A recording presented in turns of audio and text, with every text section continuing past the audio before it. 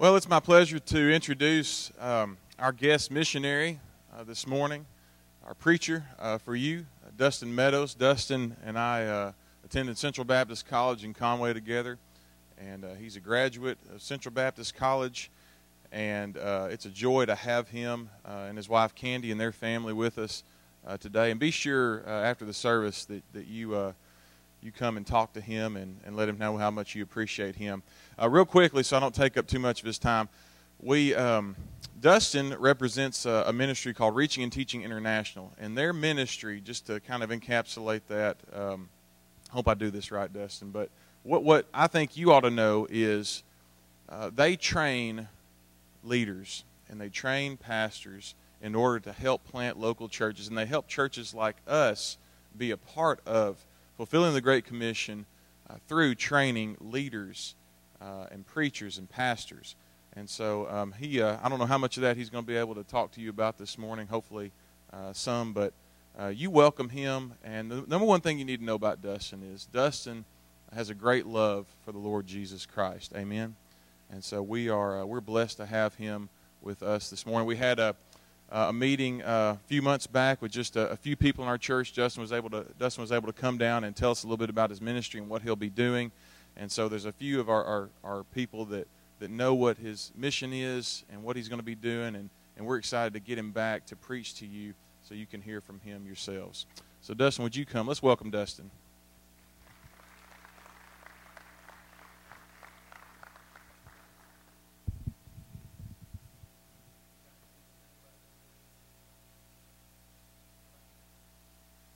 No. Yeah, it's green. You got it? I feel like I'm talking to a train.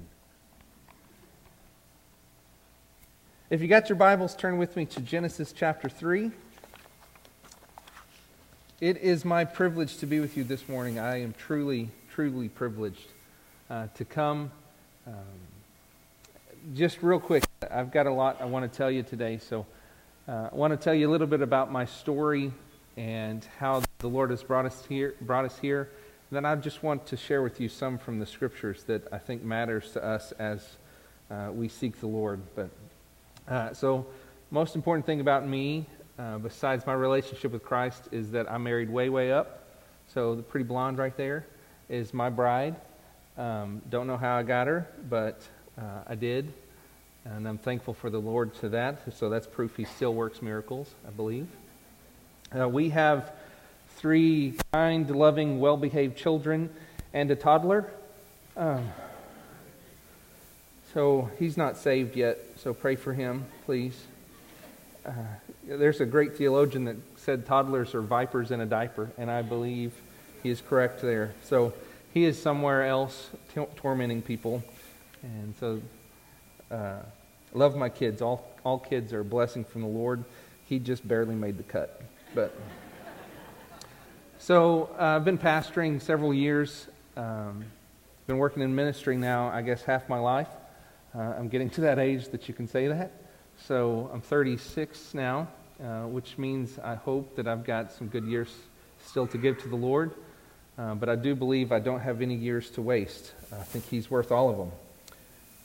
So my family and I have answered the call to missions. So we just resigned our pastorate and are getting prepared to leave.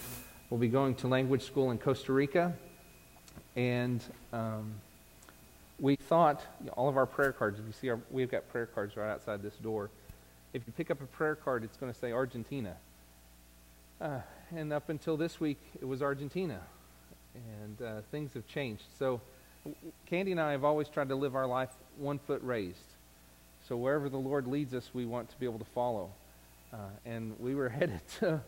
It kind of feels like spiritual twister, honestly. So we were headed this way, and now it's right foot green, and so we're trying to figure out where this is. So let me tell you a quick story. I was sharing my vision for ministry with a group of pastors in Conway, Arkansas. I was scheduled for about an hour, and they came in and said, "We've all got to go to a meeting in 10 minutes. I'm really sorry. Can you do this in 10 minutes?" So sure thing. Both barrels blazed, and I just, and I was only able to meet about 3 of the 15 pastors that was there. It happened so fast. I called Candy and said that was a waste of time. There's nothing going to come of that. The next day, a man called me and said, I've been so pricked in my spirit since you talked, I've got to ask you a question. I said, sure, shoot. He said, if I was to give you a ministry compound in Honduras, would you take it? I said, huh? And long story short, his best friend was a missionary in Honduras for 40 years where they have trained leaders. And they've planted over 130 churches in the country, and God has blessed them tremendously. But his best friend passed away last year. And they lost all their funding, and they lost their leader. And he said, after hearing your vision, it lines up so perfectly with ours. I just kept thinking, maybe you're the guy. And so we took a vision trip Monday morning. We were in Honduras. And Thursday morning we got back. And we believe the Lord is leading us now to Honduras. So I don't have updated prayer cards yet. So just scratch out Argentina if you would pray for us. They have a Bible Institute there where they train leaders. It's a brick and mortar thing. We've talked with Reaching and Teaching. Our Reaching and Teaching president came down. And this will be a new thing for Reaching and Teaching, to be able to look at something that's brick and mortar. A lot of what we do is we go into places that do not have access to any sort of pastoral training at all. So the stats are 85% of all evangelical pastors have little to no access to any sort of theological training. 85%. That's an awful lot. Now, that you kind of see where we're going. So it says Argentina, we're not going to Argentina, so that will maybe alleviate some of that confusion. So my story, how this got started, was 5 days after I graduated high school, I went on my very first mission trip, very first time I was out of southeastern Oklahoma, actually, and went to Malawi, which is a country in southern Africa. I worked with an evangelistic team, and we tried to plant a church. So worked for about 14 days, evangelizing, and at the end of the trip, we did a baptismal service for the new church plant. I was talking with the pastor, the one who was going to, the national brother who would be serving at the church, and I said, so you're really excited about this? You get to pastor this church. And he said, well, this will be my 60th church to pastor. And I honestly got a little mad at him, because all I knew about the way pastors worked back in America is as soon as they got a bigger and a better offer, they would leave their church and go to another one. And so I was mad at him, called him a jerk, right? He didn't understand me. But I was like, I can't believe that you would just leave and do that. And he goes, oh, no. I currently pastor 59 churches. This will be my 60th. And I said, probably what you're thinking. Why? I hear one of them is miserable. Why would you want 60, right? Pastoring is not that fun, is it? And he said, well, we have no qualified men. Our men have been evangelized. They've received the gospel, but they've never been discipled. They're not equipped to pastor and train others. And so I was shocked. Everything that I was on cloud 9 about, I was just heartbroken. Because I'd went and I'd really thought that we'd done this guy a favor. I'd really thought that everything that we had worked toward was super good. But I realized we didn't fully obey the Great Commission at that point. See, the Great Commission is really set up into two parts. We're called to reach them, but if all we do is reach them, we've failed. The Great Commission calls us to reach and to teach. We're called to make disciples. And a disciple is somebody who follows Christ and can help others follow Christ. And so we hadn't done that. I felt like we'd had a brand new baby and I'd set it on the firehouse doorstep hoping there'd be some fireman there to take care of it. What I didn't know is he was there, he just had 59 other infants he was looking after. It's not good. Anybody ever been around one infant? It broke my heart. And I thought at the time that this was a problem just in maybe Malawi or maybe certain parts of Africa that the gospel hadn't been for very long. And then I found out that 85% of all pastors have never had any sort of training at all. So I guess if I was to ask you in a different way, I'd ask you this. Have any of you ever been impacted? Has your life changed by a godly pastor? Has a godly pastor ever affected you at all? Two of you? Oh, there's hands. Yeah, great. Most of us could say, yes, some godly pastor has had some sort of impact on me. Well, the reason you can say that is you know 235 people and you had that chance. Because here in the United States, there's one trained theological worker for every 235 people. If you live somewhere outside of our borders, your odds are not quite as good. If you live somewhere else, you have to know 450,000 people to have the same chance. Here it's 1 to every 235. Outside you have to know 450,000. There's one trained theological worker for every 450,000 people. And frankly, that's just not a number I'm okay with. And I hope that's not a number you're okay with. 450,000 people is not okay. See, right after I got back from Malawi, I realized that I wanted to train leaders. And so a couple of months later, I went to Falls Creek, which is a gigantic Christian camp in Oklahoma. But we were doing a youth evangelism conference. And the speaker stood up, and there's 7,000 people at this camp. Okay, it's huge. Goes way on up, big theater seating. And the speaker called this young kid up. He was a young, tall, lean kid, looked like a sprinter. And he said, "You're going to be our goer today." And he said, "Everybody that you can high five, I'm going to count to 2 minutes." He had a stopwatch. He said, "I'm going to go 2 minutes. When I say go, you go high five as many people as you can. Ready, go." And our faithful sprinter took off. So those of us who are way up in the back are laughing like, he's never getting done, right? He's just not going to. So 2 minutes goes by. The guy blows the whistle, stops the clock, and says, "All right, come back. If you were not touched, or if you were touched, sit down." Right? And so just some people along the front and along the aisles up toward the front of the auditorium started to sit down. He got several hundred people. Right? It was pretty impressive. Totally gassed out. Nobody can sprint for 2 minutes. Right? So he calls the guy back up and says, "We're going to try this again. This time, though, it'll be different. The difference this time is everybody that you high-five can then go and start high-fiving other people." He said, "But this time you only have 1 minute. Ready, go." And he hits the clock again where our faithful sprinter takes off, high-fiving as many people as he can. This time he's not trying to get those on the inside, though. He's just going to the aisles. And then we're watching as it spreads. 1 minute went by a lot faster. But he said, "Stop." Brought everybody up and said, "If you were touched, sit down."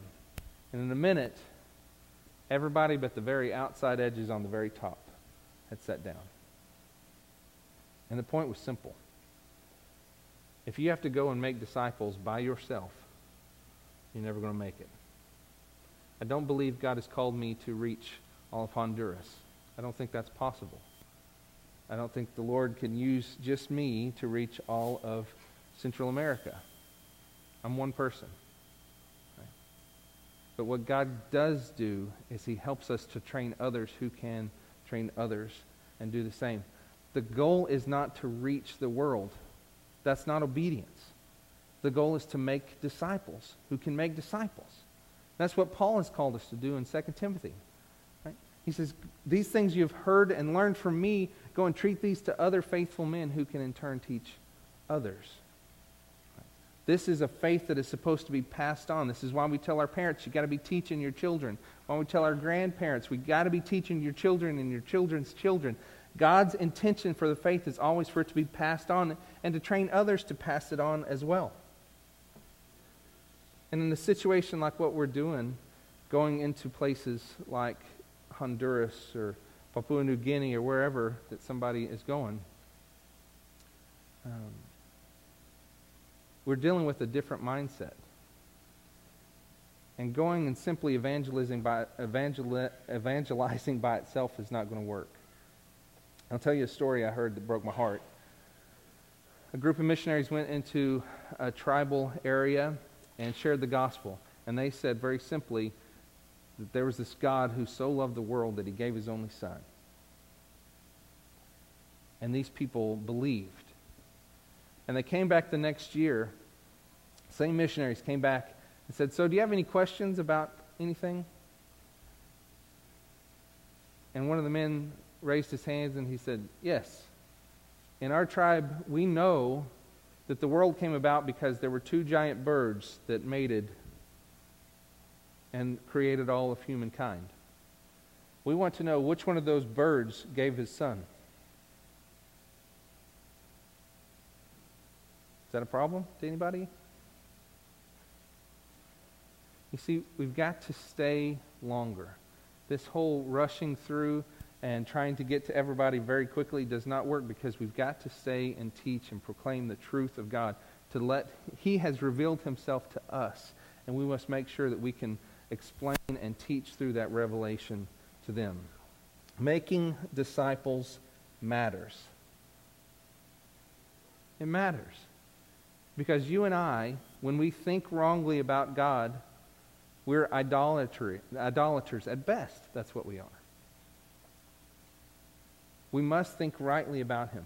And when we run through with missions and we do not make disciples, we allow them to think improperly about our Lord and Savior. And that's not okay. Because it will affect their mission. It will affect their family life. See, thinking rightly about God makes me a better husband. Makes me a better father. Changing their communities will happen by making disciples.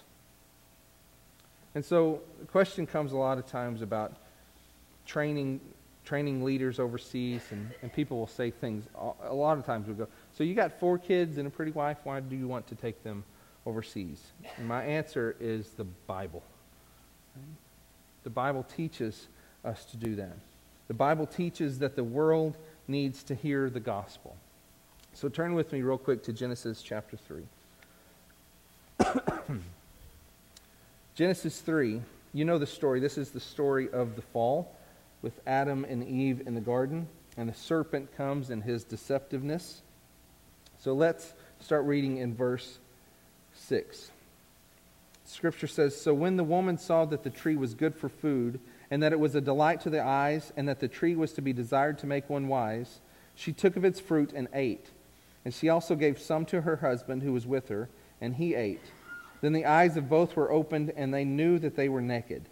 And they sewed fig leaves together and made themselves loincloths. And they heard the sound of the Lord God walking in the garden in the cool of the day. And the man and his wife hid themselves from the presence of the Lord God among the trees of the garden. But the Lord God called to the man and said to him, 'Where are you?' And he, Adam, said, 'I heard the sound of you in the garden, and I was afraid, because I was naked, and I hid myself.' God said, 'Who told you that you were naked? Have you eaten of the tree of which I commanded you not to eat?' And the man said, 'The woman whom you gave to be with me, she gave me fruit of the tree, and I ate.' Then the Lord God said to the woman, 'What is this that you have done?' The woman said, 'The serpent deceived me, and I ate.' The Lord God said to the serpent, 'Because you have done this, cursed are you above all livestock, and above all beasts of the field. On your belly you shall go, and dust you shall eat all the days of your life. And I will put enmity between you and the woman, and between your offspring and her offspring, and he shall bruise your head, and you shall bruise his heel.'"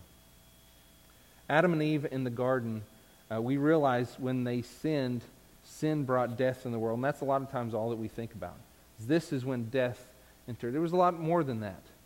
This is when shame and guilt and fear came into the world. They didn't know those things until they committed this sin. But they recognized what their sin had done. They knew immediately that their relationship with their Creator was broken. They recognized that this thing that they had done had separated them from their God. So they did the best to fix it themselves. You see, they looked at themselves and they knew that they were naked, right? They knew that. They knew something was not right. So they did what any good American would do and try to fix it themselves. Right? They sewed fig leaves together. Now, what's so interesting to me is they knew they were naked and they covered themselves. They did what you and I do. We cover ourselves. And then when they heard the sound of the Lord God walking and coming to them, what did Adam and Eve do? They still went and hid. Now, were they naked? By our standards, no. They had fig leaves. And so God said, "Why did you hide? We knew we were naked." Am I the only one getting that? Isn't that weird? You're not naked. You made clothes. Right? We don't look at Adam and say, he's naked. Right? He's wearing stuff. Praise God. Right? But Adam says, I'm naked. He recognized that those clothes that he had made did not actually fix the problem. Adam here is hopeless and he is helpless. He's hopeless and he's helpless. He did not realize that this thing that he had done, that there was such thing as mercy that could fix it. There wasn't anything as forgiveness. He didn't realize that there was something called grace. He didn't know that there was something called love. He didn't know the gospel. Adam and Eve, if you look at this and break it down, they, in their shame and their guilt and their impending death, their spirit has died and now their soul or their body will soon die. In this misery, he had nothing good and nothing to hope for, and he had no help. And so God brought himself, and he came with hope for the hopeless. God is the first and greatest missionary. He came and brought the good news to those who needed it. This is the very first time in the entire Scriptures that the good news is spoken. You know, the first 2 chapters of the Bible reveal perfect history. There's no mistakes in it. Chapter 3, we show up. Okay? So the first 2 chapters and the last 2 chapters, the last 2 is where God will remake everything. This is the restoration of all things. So the first 2 and the last 2 are absolute perfect history. The rest is the train wreck where we are. In the Scriptures, it's so interesting to me. In Genesis chapter 3, verse 1, God starts to tell the story of Adam and Eve in the garden, and it takes 14 verses to explain what happened. The very first time that the good news could be spoken is Genesis chapter 3, verse 15. And the very first time God proclaims the gospel is Genesis chapter 3, verse 15. It's the proto-evangelium. It is the first gospel. This is God's plan of redemption that is revealed to the hopeless. He is exclaiming to them that He will fix this. That He, in His majestic grace, can come and rebuild what was destroyed. This promise here in 3:15, He shall bruise your head and you shall bruise His heel, is the declaration of Christ's victory and the declaration of Satan's defeat, all in one. Now, this is what happens here. All mankind, what does the world need to know? They need to know the gospel. All mankind realizes that their relationship with their Creator has been broken. We've tried all sorts of things to try to recreate and retie that together. That's actually what religion means, right? Religion comes from the Latin ligare. I'm not a nerd. I just happen to know that, okay? Ligare means to tie or to bind, and then means again. What religion is we try to reconnect, retie, or rebind our connection with our Creator. And we do things like sow fig leaves. We do things like, hey, let's try this morality thing out. I think God will be really impressed with this. All creation, all mankind has something where they're animistic and they worship the spirits and the ancestors and Mother Nature, right, to try to see if that works. There's Hindus, there's Muslims, there's Bible Belt Christians that aren't really Christians because they've just fallen into this Christianity is something that's fashionable idea, and so we'll show up to church. We have all these different things that we try to retie, but none of them work. I promise you. Adam realized as soon as he knew God was coming, he knew that that wasn't going to work. His fig leaves worked for a little while. He built them together and he says, hey, Eve, I can't see you anymore, right? You're covered up. I think you're good. She said, Adam, I think you're good too. Great. I think we're going to be all right. And then they heard God coming.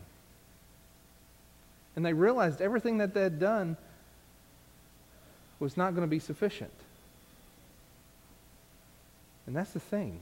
God calls us to go and make disciples because He's coming. And when He comes, all those fake fig leaves, all those things we tried, all mankind has tried to retie to their Creator is not going to work. And so the world needs the gospel. That's what they need. The world needs a people who will believe the gospel. You see, the world teaches several things. Some of the world will say that universalism is all right. Universalism means that at the end of the day, everybody gets to go to heaven. Anybody ever heard this philosophy? At the end of the day, everybody gets to go to heaven. God is love, and there's no way in the world He would send anybody to hell. The problem with that, of course, is the Bible, right? Because that's a terrible view of who God is. Yes, He is love, but He's also holy and just. It's also a terrible view of sin. It's way worse than what you're thinking it is. The world also teaches something called pluralism. Pluralism is the idea that all religions lead to God. And they say things like, hey, you just take your road and I'll take my road and I'll meet you up on top of the mountain. Won't that be great? Well, again, it just doesn't stand the test of Scripture. The world also will teach inclusivism. Inclusivism is a tough one because they believe that there can be people who will actually be saved apart from Christ. And I say it's a tough one because when I say it like that, you're all like, oh no, that's terrible. But when a good old boy's casket is up here, who's never been in church, but he's so likable that everybody here loves him, we say things like, well, you know, he's in a better place. We throw the gospel out the window. I know that's hard. But we must believe the Bible. The Bible teaches that those three isms need to become wasms. We should not believe universalism, pluralism, or inclusivism. We must believe what the Bible teaches, and that is exclusivism. That there is only one mediator between God and man, and that is Jesus Christ. We must believe that Jesus Christ came to live a perfect life and die a perfect death so that He could exchange His righteousness for our filthy rags, and now we can stand in perfect union with God again. That's the only way. There's only one way for God to overlook our sins, is for those sins to be placed in Christ, for Him to die and be crucified for them. That's the only way. We sing a song, Jesus sought me when a stranger, wandering from the fold of God. He, to rescue me from danger, interposed His precious blood. That's not just a hymn, that's my testimony. That's how it happens. That's how salvation happens, is God came and loved me. He rescued me. That's the gospel. It is not that He saw I was trying. It's that He made me alive.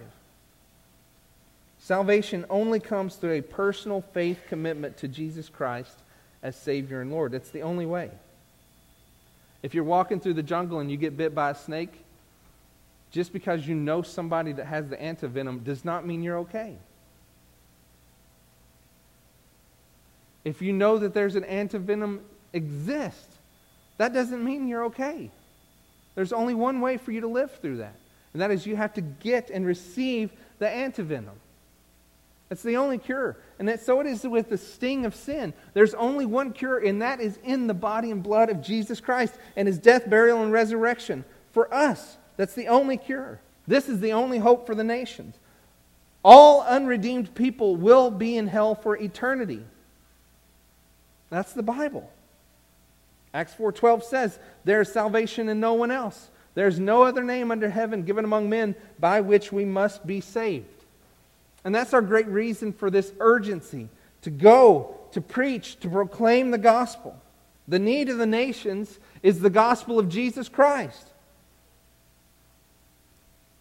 Over 2 billion people have never heard that great name. You know, 95% of the world knows what the Coca-Cola logo looks like, and 33% of the world have never heard the gospel. Anybody else not okay with that? There are still untold millions, still untold. So many have never heard that there's a cure. Now, the fact that people are going to hell is a motivation for missions. It is. but I don't think it's the best one. The greatest motivation for missions is for God and His glory. We're promised in Habakkuk that the glory of the Lord will cover the earth as the waters cover the sea. And we're promised in Revelation 7:9 that His mission is successful. Scripture says, "After this I looked, and behold, a great multitude that no one could number, from every nation, from all tribes and peoples and languages, standing before the throne and before the Lamb, clothed in white robes, with palm branches in their hands, and crying out with a loud voice, 'Salvation belongs to our God, who sits on the throne, and to the Lamb.'" God's mission is successful. And every tribe, tongue, nation, and people will be singing glory and praise and honor to our King. The glory of God is our motivation for missions. You know, I started pastoring this little church that is, I can't tell you how to get there. You got to go to the end of the map, and then you make a left, and it's way out in the boonies, okay? And I love that little church. But I was there about 3 months, and one of the ladies said something kind of silly. We had just a pretty good song service, and she leaned forward and she goes, "I bet you can preach after that." And I thought, no, you don't get it. You don't have to sing so that I'll be able to preach. I preach so that you will sing. The church proclaims the gospel so that the nations will sing. He is worthy of all of our love, of all of our praise, and we should join the nations in singing Him. Maybe I'm the only one that gets it. I can't see you. I don't know if y'all may all not be there anymore. But I hope you get it. That when we evangelize, we create worshipers. And we make disciples so that people will worship more purely and more faithfully. And that impacts everything. In their life, in their families, in their homes, in their communities. Things are changed when they see the greatness of our God. So I'm asking you this morning to see how great and mighty He is, and to join me in telling the others, until they all see, till we all see collectively who He is and what He's worth. The only way God has chosen to reach the world is the body of Christ. It's often scared me that God has no plan B. He has chosen you and me to do it. And every one of us has a role to play. I believe every member of the kingdom has been called to kingdom work. We all have a role to play. The great father of modern missions, William Carey, said to some brothers, he said, "I'm willing to go down into the mine, but you have to hold the rope." I was doing some roofing one time, and I had to have a brother come and let me tie off to him as I went down one side. It was like a 9/12 pitch roof. It was very dangerous. We used a long extension cord that thankfully held up. So I went down, and he was holding me with all he had, and then I turned, and we tried to climb back up. He was pulling, and I was pulling, and we got up, and we both looked at our hands, and we were both calloused and cut open a little. You know, sometimes we think that the missionaries are the only ones that are supposed to have the job of telling people. Missionaries are the only ones that are supposed to make sacrifices for the kingdom. And that's not the case.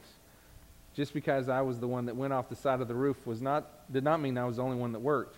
He might have sacrificed even more than I did, because he had to hold my weight. Right? And that was William Carey's point, is that no goer can go by themselves. It takes senders. It takes a team of senders for every goer. Anybody here like to bow hunt? Yeah, okay, there's a guy. This guy kind of looks like a man's man anyway, right? So, if I was to give this guy an arrow and say, "Here, go harvest an animal. What's his odds? Not very good, right? Even though he's a stud. Right? Or if I was to say, hey, take this bow and go. I mean, he could jump out of the tree and Rambo the thing. But the odds are not as good as if I was to give him an arrow and a bow. At that time, he would literally have a shot. Right? So it is with missionaries and with missions. Missionaries are people who are willing to be an arrow but are totally useless without a bow. And it's so neat to see how God uses every member of the kingdom to do kingdom work. So I'm asking today, I'm asking for prayer partners. Candy and I are seeking 250 people who will be willing to pray with us as we go and as we try to train pastors in Honduras and in Central America. And we actually have an opportunity to be a missionary training site where other missionaries that we make connections with, we want to bring in their believers that want to be cross-cultural missionaries. We're going to bring them in and train them cross-cultural training so that they can go into other parts of the world. You know, you and I, we have a hard time getting into the 1040 window sometimes. My navy blue passport is flagged as soon as I get in there. Right? And I will be watched the whole time. But there's some people from the global south, from Central and South America, that can get into the 1040 window way better than we can. Their culture looks a lot more like it. Brazil is already sending out more missionaries than the United States. So one of the ways that we can reach the world is to better train them so that they can do what they need to do. We've got prayer cards out there. If you're willing to pray for us, you can fill out this little card that says, I'll pray, and I would love to have you as a prayer partner because we can't go without it. There's financial partners as well. With this, I want you to understand something. Just forget I'm here as a missionary. Just listen as a preacher, okay? I want to help you be obedient to Christ. So many of us, we think, man, I can't give $1,000 a month. I don't know how I could be any help. Understand something. If your church, if everybody in your church gave $50 a month, it's so expensive to send missionaries. If everybody gave $50 a month, you still couldn't send one. You send like 3. Do you know that? You guys together can do amazing things for the Lord. You don't have to be rich. If you know somebody that can give $1,000 a month, though, you can write their number down. Not there. No, I'm just kidding. Here's the great part. This is partnership in the ministry. Flip with me real fast. I want to show you something in 3 John. That's right at the very end. So Paul says this in Philippians chapter 1. He said, I thank my God upon every remembrance of you, making mention of you always in my prayer with joy. And he says to his church at Philippi, for your partnership in the gospel from the first day until now. Right? It's a partnership. See this in 3 John. He said, beloved, in verse 5, it's a faithful thing you do in all your efforts for these brothers, strangers as they are, who testified to your love before the church. You will do well to send them on their journey in a manner worthy of God, for they have gone out for the sake of the name, accepting nothing from the Gentiles. Therefore, we ought to support people like these, that we may be fellow workers for the truth. I think the Church of America has a very bad, poor understanding of sending. Right? We've so lowered sending, and I just want to encourage you, even if it's not for me, for the next guy. Understand that from the beginning, it is always understood that we can be fellow workers of the truth. Right? I have a part, my family has a part with a translation of Scripture in Tajikistan, because we support this young lady who, every time it thaws, she goes over the mountains and she meets with this group of people that nobody has ever been to before. She's learning their language and she's translating the Bible. We have a part of that, even though I've never been. I don't know a word. We have a part because we can help her. We're fellow workers for the truth of the gospel. So understand that you get to be a part of this. Understand that you get to be a part of God's glory going out to the nations. whether you go or not. Because we're all called to make disciples. And so make disciples here, make disciples anywhere, and come go with us. We need some help. But be obedient to Christ. I'm finishing up. I know you're panicked, okay? I'm about done.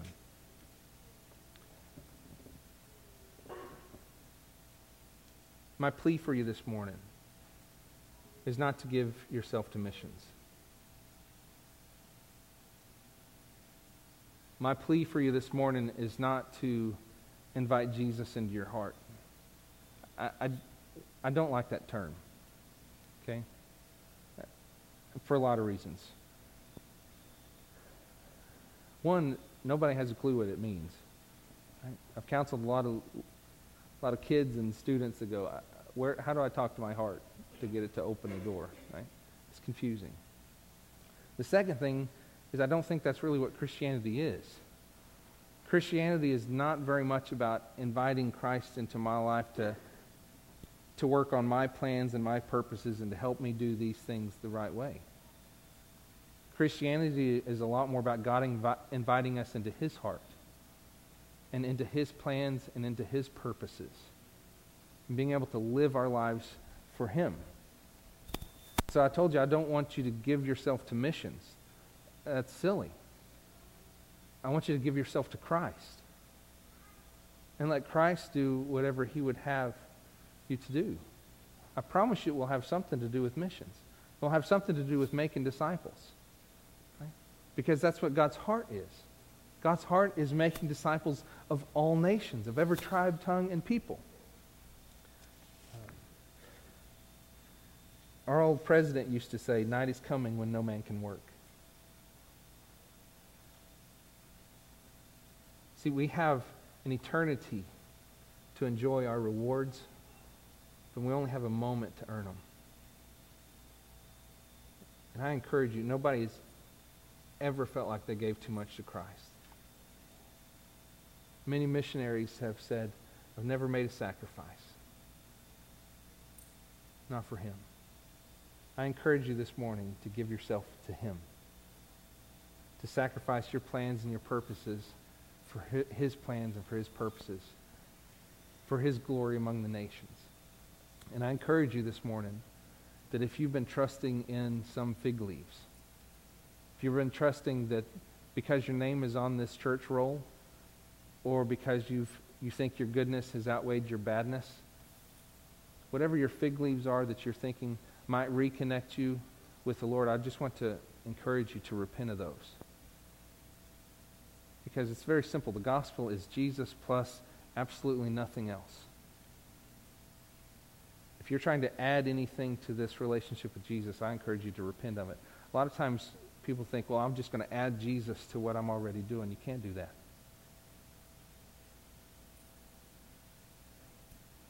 To accept Christ is to repent and throw everything else that you hope in away. Let's pray.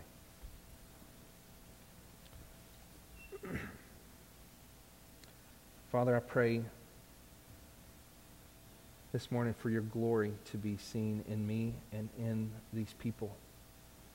Father, I pray that you help us to trust in you and you alone, to help us to love your gospel and to believe it with all we have.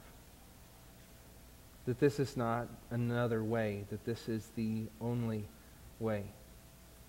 Father, we're so grateful that just as you came in the garden to proclaim good news, you are still sending forth your good news. I'm thankful that we've heard it. Many of us have received it. And God, I'm thankful that many of the nations are hearing it. And God, I pray for a great move of your Holy Spirit throughout the world. That many more would join us as worshipers. God, help us to be obedient to you. Be glorified in us. I pray your richest blessings upon these people in this sweet church. In Christ's name I pray. Amen. Would you stand, please?